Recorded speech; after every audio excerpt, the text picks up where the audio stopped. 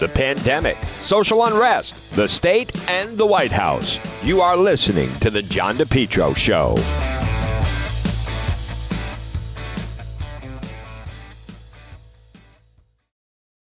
You're listening to The John DePetro Show. It's AM 1380, 99.9 FM. You can always listen online at the website, DePetro.com. It is Thursday, August 19th, a little bit of a stormy day. Let's go to George Stephanopoulos. ABC sat down with President Biden. So big things in the news, obviously, are the police body cam video that has been released. But I want you to hear some of President Biden with George Stephanopoulos. And obviously, this is his first sit-down talking about the situation in Afghanistan. The Afghans who are left behind, particularly Afghan women, who are facing the prospect of subjugation again. As many as we can get out, we should. For example, I had a meeting today for a couple hours in the Situation Room just below here. There were Afghan women outside the gate. I told them, get them on the planes, get them out, get them out, get their families out if you can. But here's the deal, George.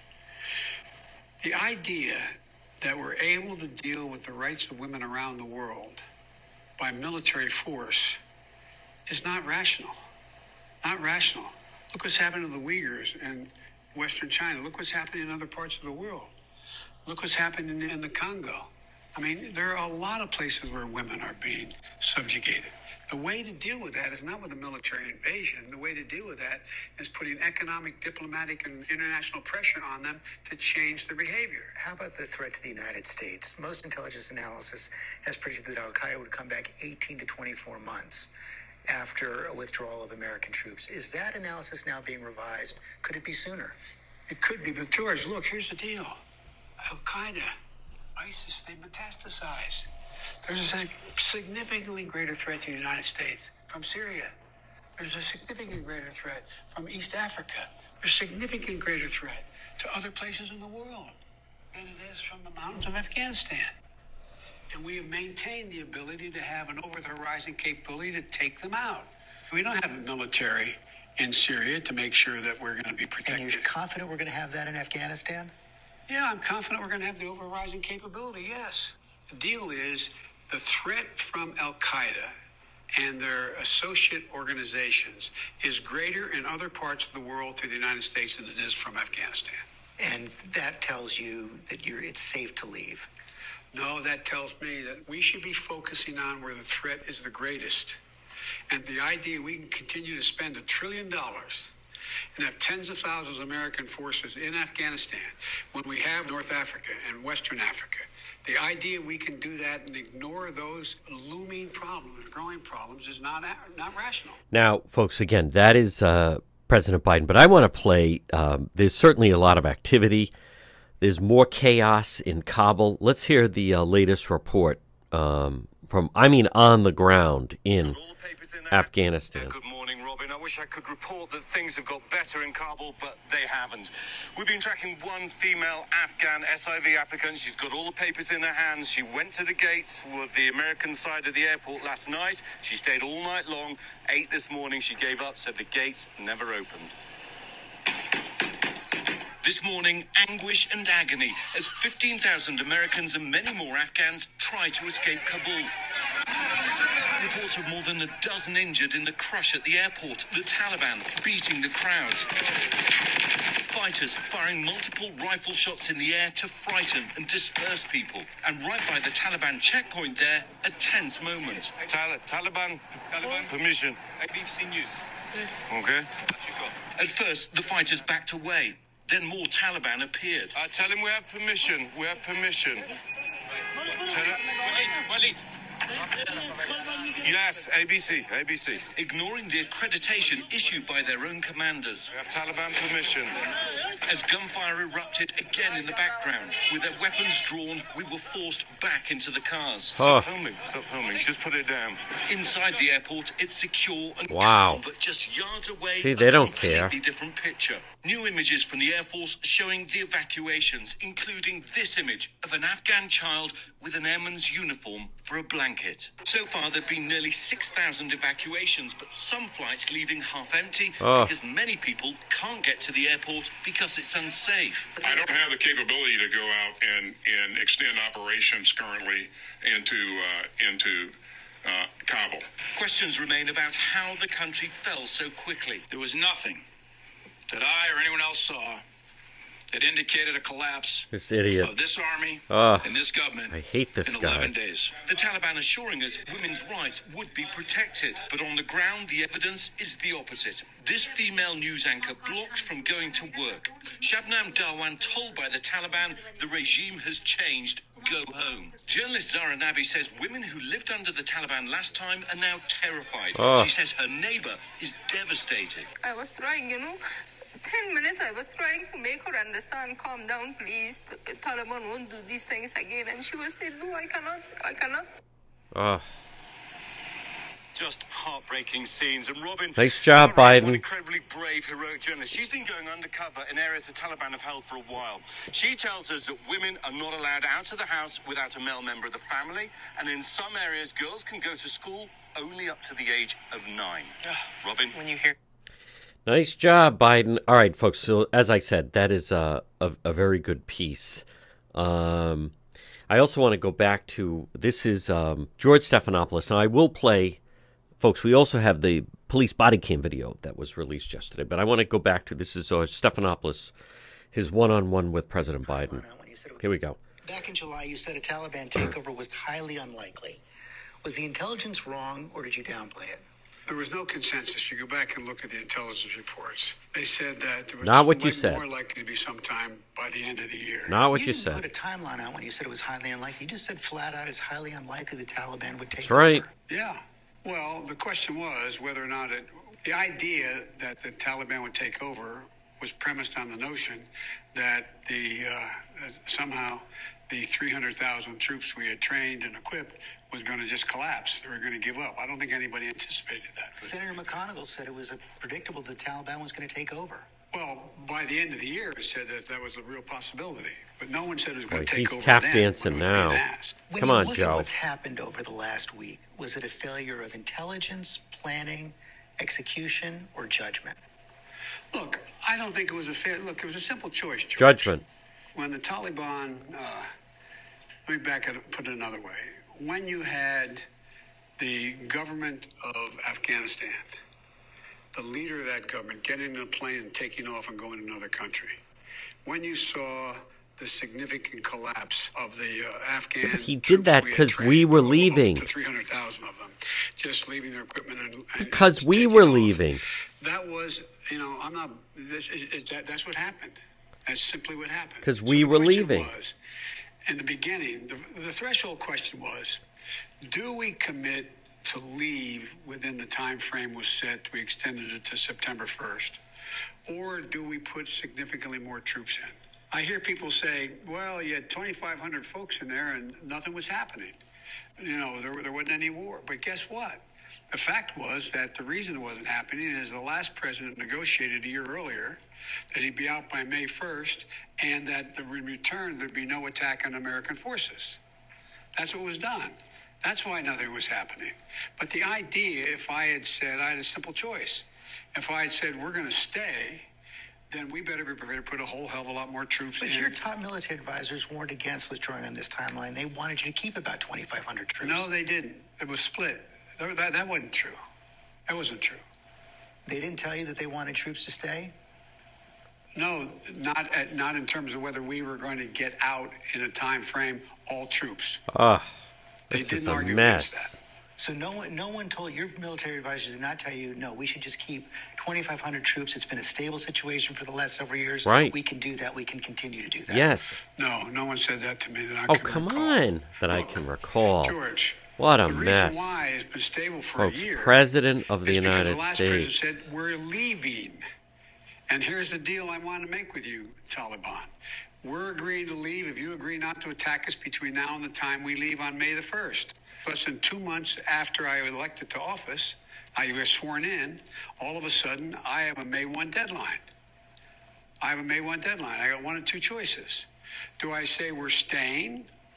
And do you think we would not have to put a hell of a lot more troops? We had tens of thousands of troops there before. Tens of thousands. Yeah, but not Do now. you think we would have just said no problem? Don't worry about it. We're not going to attack anybody. We're okay. In the meantime, The Taliban was taking territory all throughout the country in the north. Folks, now he just, and again, it's John DePietro, AM 1380, 99.9 FM. He actually couldn't even get when it happened and was... I want to just play this part where he's talking about what happened at the airport. Look at what's happened over the last week. Was it a failure of intelligence, planning, execution, or judgment? Look, I don't think it was a failure. Look, it was a simple choice, George. When the Taliban... Well, I want to skip ahead to where he talks about the move this more airport. quickly. We have to move in a way in which we can take control of that airport. And we did. So you don't think this could have been handled, this actually could have been handled better in any way? No mistakes? No, I don't think it could have been handled in a way that... Oh, come on. We're going to go back in hindsight and look, but the idea that somehow there's a way to have gotten out without chaos ensuing, I don't know how that happens. I don't know how that happened. So for you, that was always priced into the decision? Yes. Oh, see, there's the problem right there. That is the problem When you right look at what's there. happened over And the he last doesn't even know when it happened. Up to 300,000 of them, just leaving their equipment and taking off. That was, I'm not, that's what happened. All right. Folks, again, he's going to stick with that. He continues to just say that it's fine. That was 4 days ago, 5 days ago. What did you think when you first saw those No, pictures? it wasn't. It was We've all seen Monday. the pictures. We've seen those hundreds of people packed into a C-17. We've seen Afghans falling. That was 4 days ago, 5 days ago. What did you think when you first... It was actually Monday, even though he's trying to say it was quite some time ago.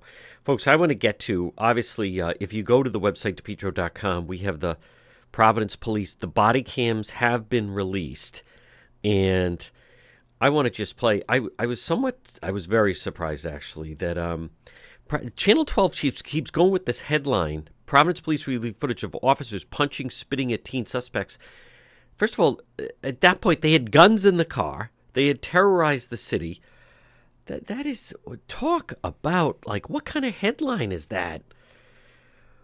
Punching, spitting at teen suspects. These teens shot people in the face. I'm so surprised. Let's listen to Channel 12. The violent arrests of 3 teenagers in Providence who led police on a chaotic chase through the city last month. Headline. I'm Kim Kalunian. And I'm Shannon Heggie. Providence police released more than 40 separate body camera videos of the incident. City leaders have described the actions of some of the officers as appalling. We have team coverage tonight. 12 News reporter Molly O'Brien is standing by with reaction from the police union and community activist. But first, Target 12 investigator Steph Machado is here now with what those videos show. There's Steph? the anti-police person. Here we go. Providence police released more than 8 hours of footage combined of the arrests of 3 teens that led 2 officers to be suspended pending a criminal investigation. The hours of body camera video shows Providence police officers repeatedly punching teenage boys they were arresting one in the time. early hours of July 9th. One teen with his face bloodied. Officer Domingo Diaz, who has been suspended, spits at him as the teen is pulled up from the ground. Give me a Diaz, break. in another video clip, is seen repeatedly punching one of the teens before being physically pulled off of him by a sergeant. The violent arrests taking place after an hours-long chase through the city. 6 hours. 6 hours. 6 hours. The 3 teenagers in a BMW convertible accused of driving erratically and pointing a BB gun rifle at civilians. Oh my and police. God, they didn't know. There were 2 rifles. 2 rifles. Notice she keeps saying teenagers. Into a fire hydrant on Salmon Street, police are seen on video pulling them out of the car. More than one officer throws punches. You okay? Yeah. In this clip, an officer interviews the driver, who says he's 15. Bro, like, do you see the severity of this? Like, you guys are going crazy, man. The whole state was after you guys. That's why I kept telling them, stop put that out the window and Wow, they this don't is listen. really anti-police. I'm surprised at Channel 12. You were the driver, man. The 3 juveniles were all charged, but have not been identified because they're underage. Shortly after the incident, police placed Diaz and Officer Mitchell Voyer on paid suspension. Attorney General Peter Nerona is conducting a use of force investigation into They the officers. shot Here's what people Public Safety in Commissioner the Stephen Perry face. said about the incident last month. I saw excessive use of Oh, force. be quiet. In some of the body One cameras that cop lost his cool. troubling and appalling. What was Providence appalling police were the had initially kids. declined our request for this video last month, but released it Wednesday at the authorization of Nerona, who says his investigation is, quote, substantially complete. He has not yet said if those two suspended officers will be charged or cleared. With the What Director of a Investigations, biased Steph Rashano, report. 12 News. Wow. Steph, thank you. Community leaders are speaking up about the violent actions seen in the video. What about the 12 News reporter Molly teens? O'Brien spoke with activists, advocates, and deal? the police union president, and joins us now live in Wow, studio when did with Channel their 12 reaction. become That's new tonight, Molly. anti-police? What if that was your kid in the video? That's Oh the question my posed by God. Black Lives Matter What? Rhode Island Political Action Committee. Leaders are hopeful those involved How about will if, be what if that was you shot in the face by them? disturbing, difficult, and frustrating to watch. Wow. That's how Harrison Tuttle with Black Lives Matter Rhode Island. What about PAC the describes actions this of those video released punks? by Providence Police. The body camera video shows actions yet again by a police You know, this department is that, ridiculous that they're is running flat out this. attacking our youth. 12 News obtained more than 8 hours of video for police. Oh, Wednesday. everybody Body did. Camera video shows at least 2 teenagers getting punched multiple Oh, my times by God. officers. Another shows officers spitting toward a teen Oh, suspect. so what? You don't even know if it hit him. I mean, I don't think that any of us can look at that video and see They don't that show a anything child about what the is kids did. lifeless on the ground and being spit on. Good. And feel like that is protecting. Oh, my Tuttle says by God. no means are the alleged actions of the teens acceptable. He Sounds hopes that the way. suspects and the officers involved should be held accountable. These are trained professionals that are, given the trust by taxpayers in our state to be able to handle those situations in which kids don't get spit on. As the investigation so is what? ongoing, Providence Police Union President Michael Amundi They says shot he will not directly somebody comment in on the actions face. of the officers. But in a statement to 12 News, he did say, quote, "The investigation surrounding this incident should be full and complete before judgment is passed on any of the actions taken to facilitate the arrest of these subjects. When making an arrest, especially in a highly volatile incident with violent subjects who intend to resist arrest, it never looks good, quote, on camera, and people will be quick to judge." That's right. Tuttle says they are in the early stages of organizing a protest that Oh, will likely take whoopee. place after 4 p.m. on Friday at the Providence Public Safety Complex. Yeah, let's make sure we get that out because that's so important to the story. Folks, when did Channel 12 become anti-police? You know, it all fits in, though. They were like this last summer. Wow. Good to know where they stand. Very, very disappointing. All right, you're listening to The John DePietro Show. Well, it's a challenge to run your business these days. Maybe you need to find the right type of workers. Why not let MEGA Professionals find them for you? Call MEGA Professionals today, serving Rhode Island and Massachusetts, 508-336-7801. MEGA, M-E-G-A, Professionals, 508-336-7801. Maybe if you need workers, maybe you have workers that won't come back to work. You need drivers, certified help, part-time, full-time, maybe weekend work. You need the professionals at MEGA Professionals. Let them find the workers for you. They screen them all out. They send them right over to you. Serving Rhode Island, Massachusetts. Call them today, 508-336-7801. Maybe you need mechanics or skilled labor or warehouse workers, office workers, professionals, even those in the healthcare profession. MEGA Professionals. Call them today, 508-336-7801. Again, 508-336-7801.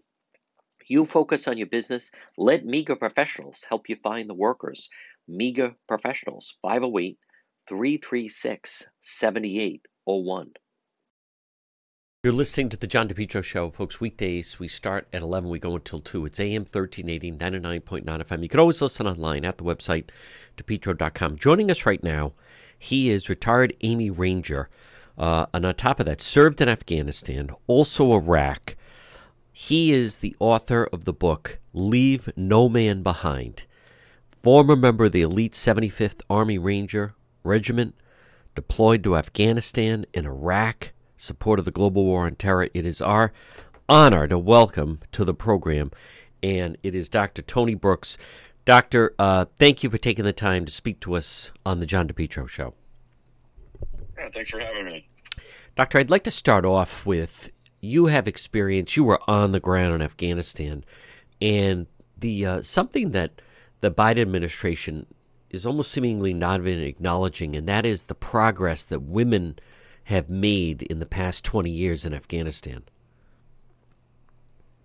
Yeah, I mean, it's a stark contrast of what was happening during the Taliban years to, just a few weeks prior to today. Women were not allowed to walk on the streets without a chaperone, show their skin, speak in public, hold any type of job, or go to school under the Taliban. So when the United States moved into Afghanistan, women were essentially set free from slavery. Wow. And what we're watching right now is, likely going right back to that. It's probably one of the worst, human rights issues we've seen in our lifetime. I'm curious to what your reaction was just watching the events unfold from late last week over the weekend into Monday. My book came out on Tuesday, and that was supposed to be a very happy day. And for the most part, it was, but only a few days later, I'm watching on TV. I was angry. I was sad, disappointed. I felt left behind, ironically, given the name of my book. It's one of the worst moments of my life watching this on TV. I think that says a lot. I mean, the topic of my book is about a very ugly rescue in Afghanistan. Yep. And I've never felt so many emotions in such a short period of time in my life this past week. Doctor, what steps do you think right now, because certainly now there's the possibility that the Taliban could suddenly decide that they're going to take hostages with many of the Americans that are stranded in the country, can't get to the airport, basically in hiding. We don't know how many Americans are there. This is not going to end this week. I don't think it's going to end next week. What steps could the United States take right now? I don't think it's just the United States problem at this point. Okay. I think the international community needs to step up and say, hey, we're going to take back this airport, and we're going to secure it, and we're going to start getting people out. And, we've already negotiated with the Taliban once, and that didn't work out so well. I mean, what's stopping us from trying to negotiate now? We will not take you out if you let us get our people out. Yep. I mean, what are we losing there? Nothing. We've already lost. So that's my opinion on that matter. But this is going to be lasting a while, I believe. Folks, again, you're listening. This is Dr. Tony Brooks. His new book out, and the title is "Leave No Man Behind." Obviously, President Biden doesn't exactly so far believe in that. If you could also address on, President Biden's comments of, I'm not going to pass this on to another president, and no other American life, and just the real cold, hard attitude that he took in that speech to the country on Monday.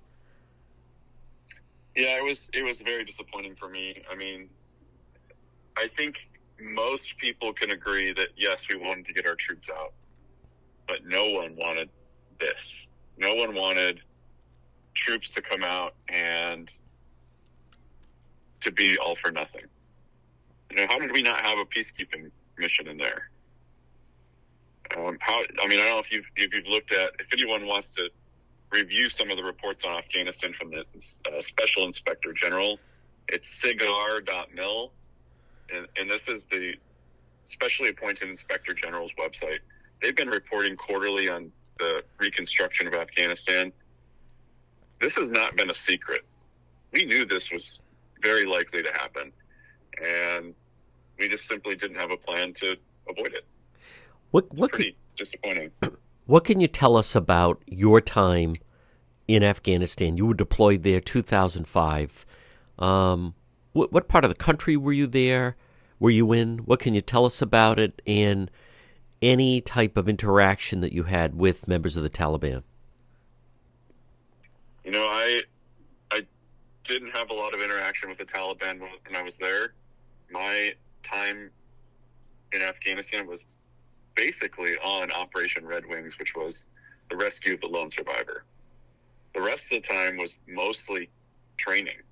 It was an odd time during the war where the special operations units weren't doing much because we were trying to win the hearts and minds at that time. So, you know, I'm probably not the best to talk about interaction with the Taliban, but I will say this. You know, in 2005, we were mostly done with our mission. And it picked up again later because of our inaction. So, you know, this has been a disaster for a long time. And we've known it. How would you describe the Taliban as an enemy? I mean, people are hearing about it, but most people that I talk to and listeners, they don't have a full feel on what type of enemy they are, what their goals are, what type of leadership they are. What type of enemy is the Taliban? I'd say the Taliban are some of the most fierce fighters in the world. They've grown up in war. They lived their entire life in war. That's all they know. And to go into a country to try to fight an enemy like that, you have to be willing to fight. And, you know, I don't think that we were ever, you know, given permission to win this war. I called it in my book. I said this was a war of whack-a-mole. This was not a war. It was a game of whack-a-mole. We were only allowed to hit the mole when it popped up. And that's what we've been doing for the past 20 years. So, I mean, you can see the results of it. Folks, again, we are speaking with Dr. Tony Brooks. And, Doctor, I am very curious what type of thoughts and emotions and feelings you have as we approach the 20th anniversary of September 11th. Yeah, I don't know how that's going to go yet. I mean, I was a freshman in college on 9/11, and I was there for maybe 3 weeks when 9/11 happened. And at that moment, I wanted to leave school and join the military. So, you know, it has a big impact on my life. You know, it turned me into an Army Ranger. So this year in particular is probably going to be one of the toughest. And it's a little unfortunate because I think there's a whole generation, you know, there's a 20-year-old out there right now that really has no connection to 9/11. And we basically fought a shadow war for 20 years. So I think the general population isn't going to really care. And that's disheartening for someone who, you know, went off to fight a war because of it. So I fully expect it to be a very rough 9/11. Folks, again, it's Dr. Tony Brooks. By the way, his new book now, Leave No Man Behind. And, Doctor, before I let you go, if you could just touch on that this is not just a book about the military. This is, you know, this Leave No Man Behind, team first. This is something that could be implemented basically in any organization where you have different types of people involved with a common goal. Absolutely. I mean, the whole mantra of Leave No Man Behind is that, you know, it's been around since the beginning of time. And in war, one thing that allows us to do things that normally we wouldn't do is that we know that every single person is coming home. And we know that no matter what happens, our buddies are going to come get us, you know, dead or alive. And that allows your mind to do things and your body to do things that you never would do. So I think, yes, that should be every organization should be thinking about this. How is the mission bigger than an individual person? Folks, again, the book is Leave No Man Behind. Dr. Tony Brooks, former member of the elite 75th Army Ranger Regiment. MEGA Truck and Trailer Repair. Call them today. Commercial trailers, diesel equipment, serving Rhode Island and Massachusetts. 508-336-2110. 508-336-2110 for MEGA, M-E-G-A, MEGA Truck and Trailer Repair. As I said, commercial trailers, diesel equipment, free estimates, FHWA inspections, and Rhode Island State Inspection Station, trailer pickup and delivery, 24-hour mobile service, serving Rhode Island and Massachusetts. It's MEGA Truck and Trailer Repair. Call them today, 508-336-2110, 24-hour mobile service, and also ABS repairs, brakes, doors. Listen, if it's on a trailer, MEGA Truck and Trailer Repair, they can repair it. Call them today, 508-336-2110, 508-336-2110. It's MEGA Truck and Trailer Repair. Folks, you're listening to the John DePietro Show weekdays. We start at 11. We go until 2. It's AM 1380, 99.9 FM. You can always listen online at our website, which is DePietro.com. Time for our legal segment. Joining me right now is Rhode Island attorney Tim Dodd. And Tim, if you don't mind, just off the top, there's a case that certainly got a lot of attention, and then there's a bail hearing, and people, for whatever reason, probably because of Afghanistan and just the time of year, but it kind of fell through, and there wasn't a lot of media coverage. But I have asked people asking me about this case. The accused from Cranston, Colin Gershkoff, and was involved with this incident charged with first-degree sexual assault outside of the nightclub Blue. He was being held, and I believe he was in court, and you have an update for us. Yes, this is a very serious and, if true, disturbing allegation against this young man. He was charged with first-degree sexual assault. The victim was found in a distressed condition by, I believe, a valet at Blue Restaurant.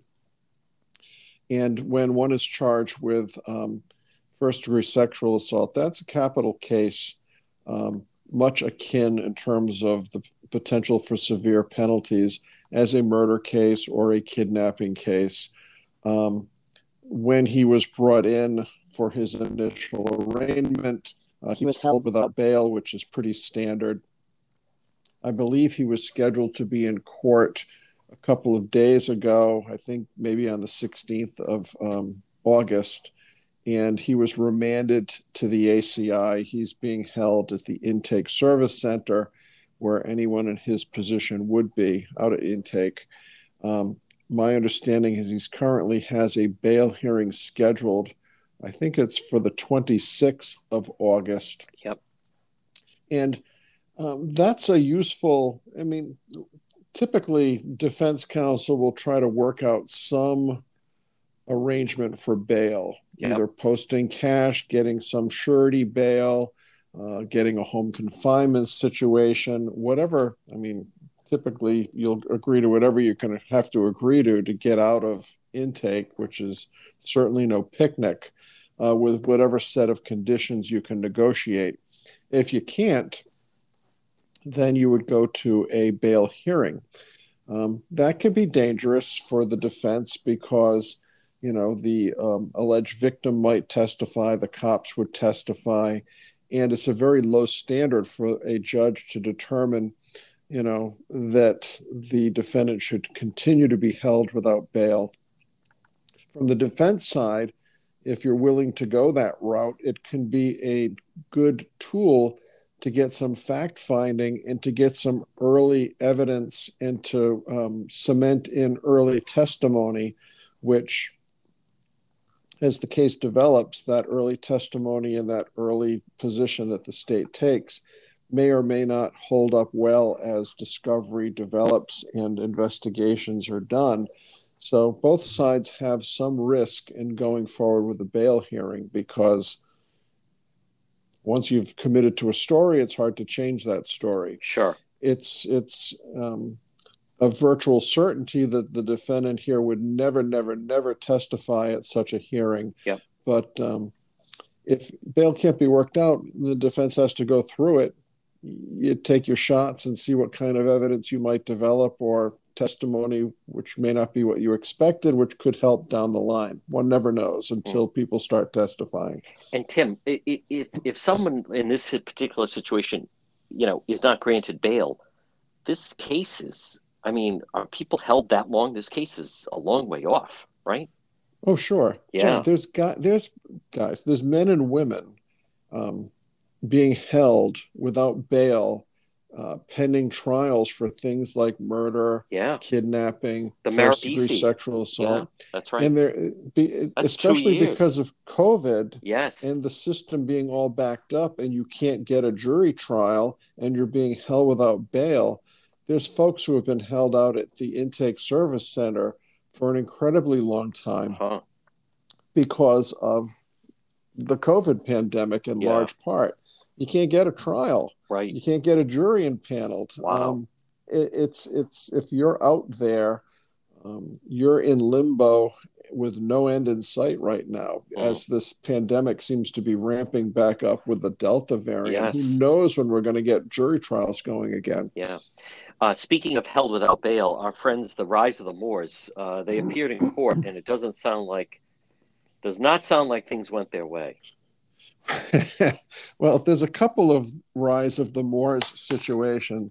On the one hand, you've got the latest Moors who were arrested. I think they were at the same building where the U.S. Attorney's office is. Well, they're we'll get to them. I did interview them. They're supposedly from an Indian tribe, but just the original ones from the highway, whatever they were trying to get done, I believe, in court, I think they were unsuccessful. Well, yeah, just a tad unsuccessful. Yeah.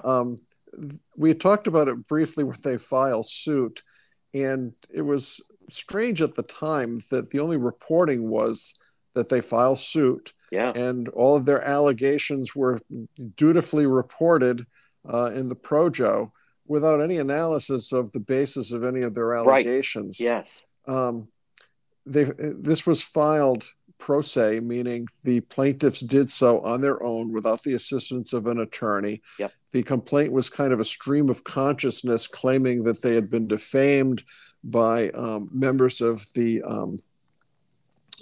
by the court system in Massachusetts and by members of the Massachusetts State Police. The case was filed in federal court in Rhode Island, and the case was assigned to Judge McConnell, who's just an awesome judge. He's one of the very best. And he knocked the case out very early on two grounds. In the first instance, the judge did the right thing in terms of knocking this case out, saying that there's a long-standing rule that the federal courts will typically stay out of pending state court proceedings. So while there's an action pending in the state court in Massachusetts, that this judge would not, as a federal court in a different state, ever wade into determining whether there's a meritorious case in the first place. But the judge went one step further. He didn't have to. He could have gotten rid of the case on that basis alone.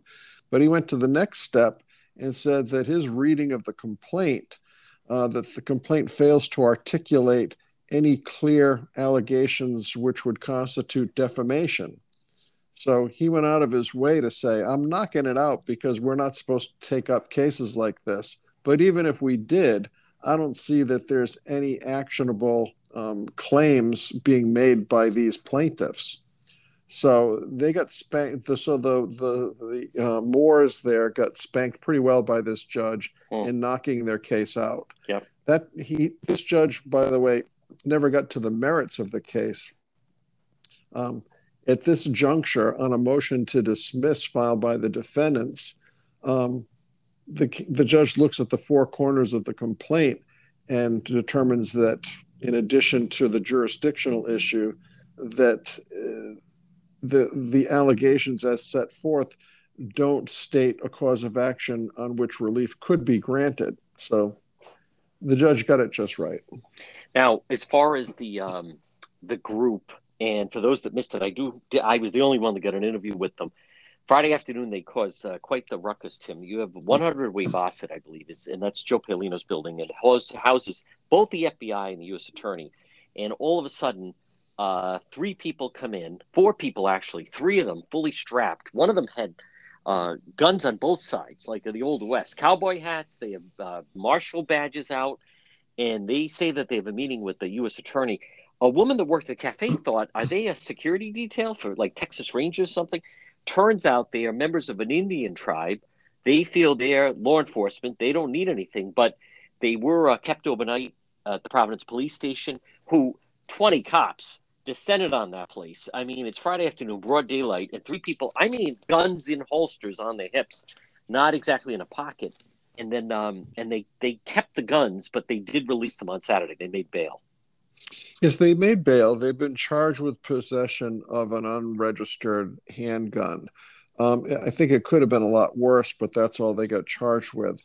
And I'm not sure if these 3 people weren't the ones who staged this situation in the lobby in the same building as the U.S. Attorney's office. Yep. My understanding is that it might have been these defendants who called the cops to come. Oh, wow. Because they wanted to create a scenario to create their arrest so they could challenge the actions that the cops were taking. And I do know that these 3 suspects, even if they're not claiming to be members of this rise of the Moors, they're claiming the same ill-conceived defense that they are sovereign citizens. Yep. Now, maybe these folks are going to say they're sovereign citizens of an Indian nation, and as such, they're not subject to our laws, just the way the Moors are claiming that they're somehow citizens of Morocco, and they're not subject to the laws of the United States. I think whether these folks in Providence are Moors or if they're claiming membership of some Indian tribe or Indian nation or claiming some other citizenship, quote unquote, sovereign citizenship, it's a theory that will not hold water in the court system. And if they're claiming that the laws of the state of Rhode Island or the federal laws of the United States don't apply to them, they're going to be clearly on the wrong side of that argument. Yeah. There's no chance they'll prevail. Folks, quick break. A lot more. Attorney Tim Dodd, our legal expert, right here on the John DePietro Show. Summer, continue to enjoy your best lawn ever with Lawn Doctor of Rhode Island. Contact them today for a free quote, 401-392-1025, or online, lawndoctor.com. A lot more summer ahead, plus the fall. Lawn Doctor of Rhode Island, your best lawn ever, guaranteed. Call for a free quote today, 401-392-1025. Find out also about keeping your family safe from ticks and mosquitoes. Lawn Doctor of Rhode Island. Check out their website. It's lawndoctor.com, or call today for a free quote, 401-392-1025. We're speaking with our legal expert, Attorney Tim Dodd. Tim, this debate about masks and a mask mandate back to school, very interesting maneuver by Rhode Island Department of Education, the Education Commissioner, even with the attorney right there saying you really don't have the legal authority to tell schools there has to be a mask mandate. They said, and the commissioner even said, we're going to do it, and then if someone wants to challenge us in court, so be it. I think Governor McKee had said he wasn't sure he had the authority to do a mask mandate because I believe the town of Johnston, their school committee voted they are not going to do a mask mandate with their students coming back. Cranston voted, yes, they are going to have their school committee saying that the kids have to wear masks coming back to school. What about this business of a state mandate? I believe that the General Assembly could weigh in on this, but they're not going to touch this with a 10-foot pole. The governor would have the power. Recall when the pandemic first hit, Gina Raimondo used a number of emergency powers which are available to her statutorily for short periods of time, in the event of war or a pandemic. So I believe Governor McKee, if he chose to do so, could invoke those same statutory emergency powers that Governor Raimondo used over a year ago in shutting down schools and making things remote, and all of the other emergency edicts that she put into play. Now, as she put in her edicts over a year ago, there was always a question about how these edicts would be enforced. Recall that she said, if you are outside without a mask, you're going to get a fine, the cops are going to arrest you, all sorts of threats. To the best of my recollection, none of those threats ever turned into actual fines, and they were never tested in court. So Governor Raimondo got away with a lot in terms of compliance of Rhode Islanders through the threat of possible criminal prosecution and the threat of fines, which were never really came to fruition. This is a little different. Now, if Governor McKee said, I'm using my emergency powers granted to me by the General Assembly, and I'm going to mandate that everyone in school wear a mask, and if you don't, there's going to be fines that are going to be assessed. That's going to be tricky for him politically because there's so much pushback against this. And who are you going to find? The kids that are in school taking their masks off? The parents who don't know whether the kids are in school ripping off their masks in the middle of the day? It would be a very difficult policy to enforce.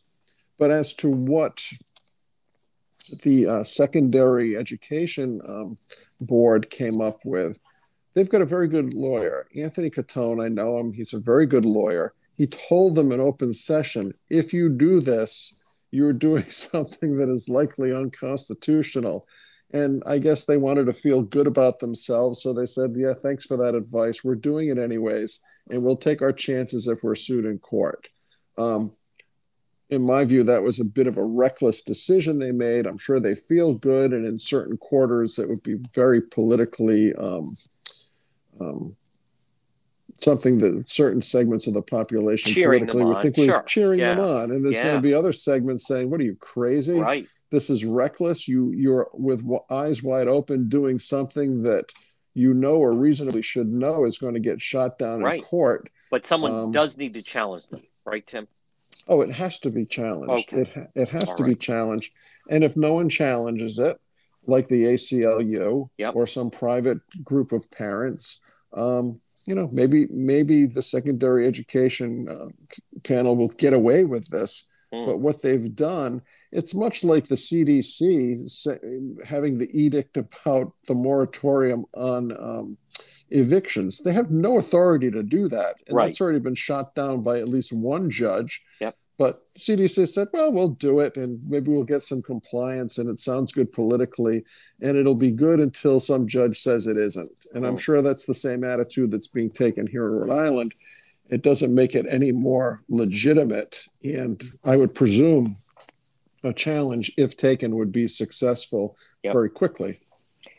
Folks, we're speaking with our legal expert, Attorney Tim Dodd. Tim, two national stories, both related somewhat in television, but one is that the Dominion suit the judge has ruled is not going to be tossed. And the other one, I had lost track of this, but Rachel Maddow went after that One America News, and apparently whatever they had said about her, she so far has been successful in going after them. Well, it's a very quizzical case here with One America News and Rachel Maddow. Rachel Maddow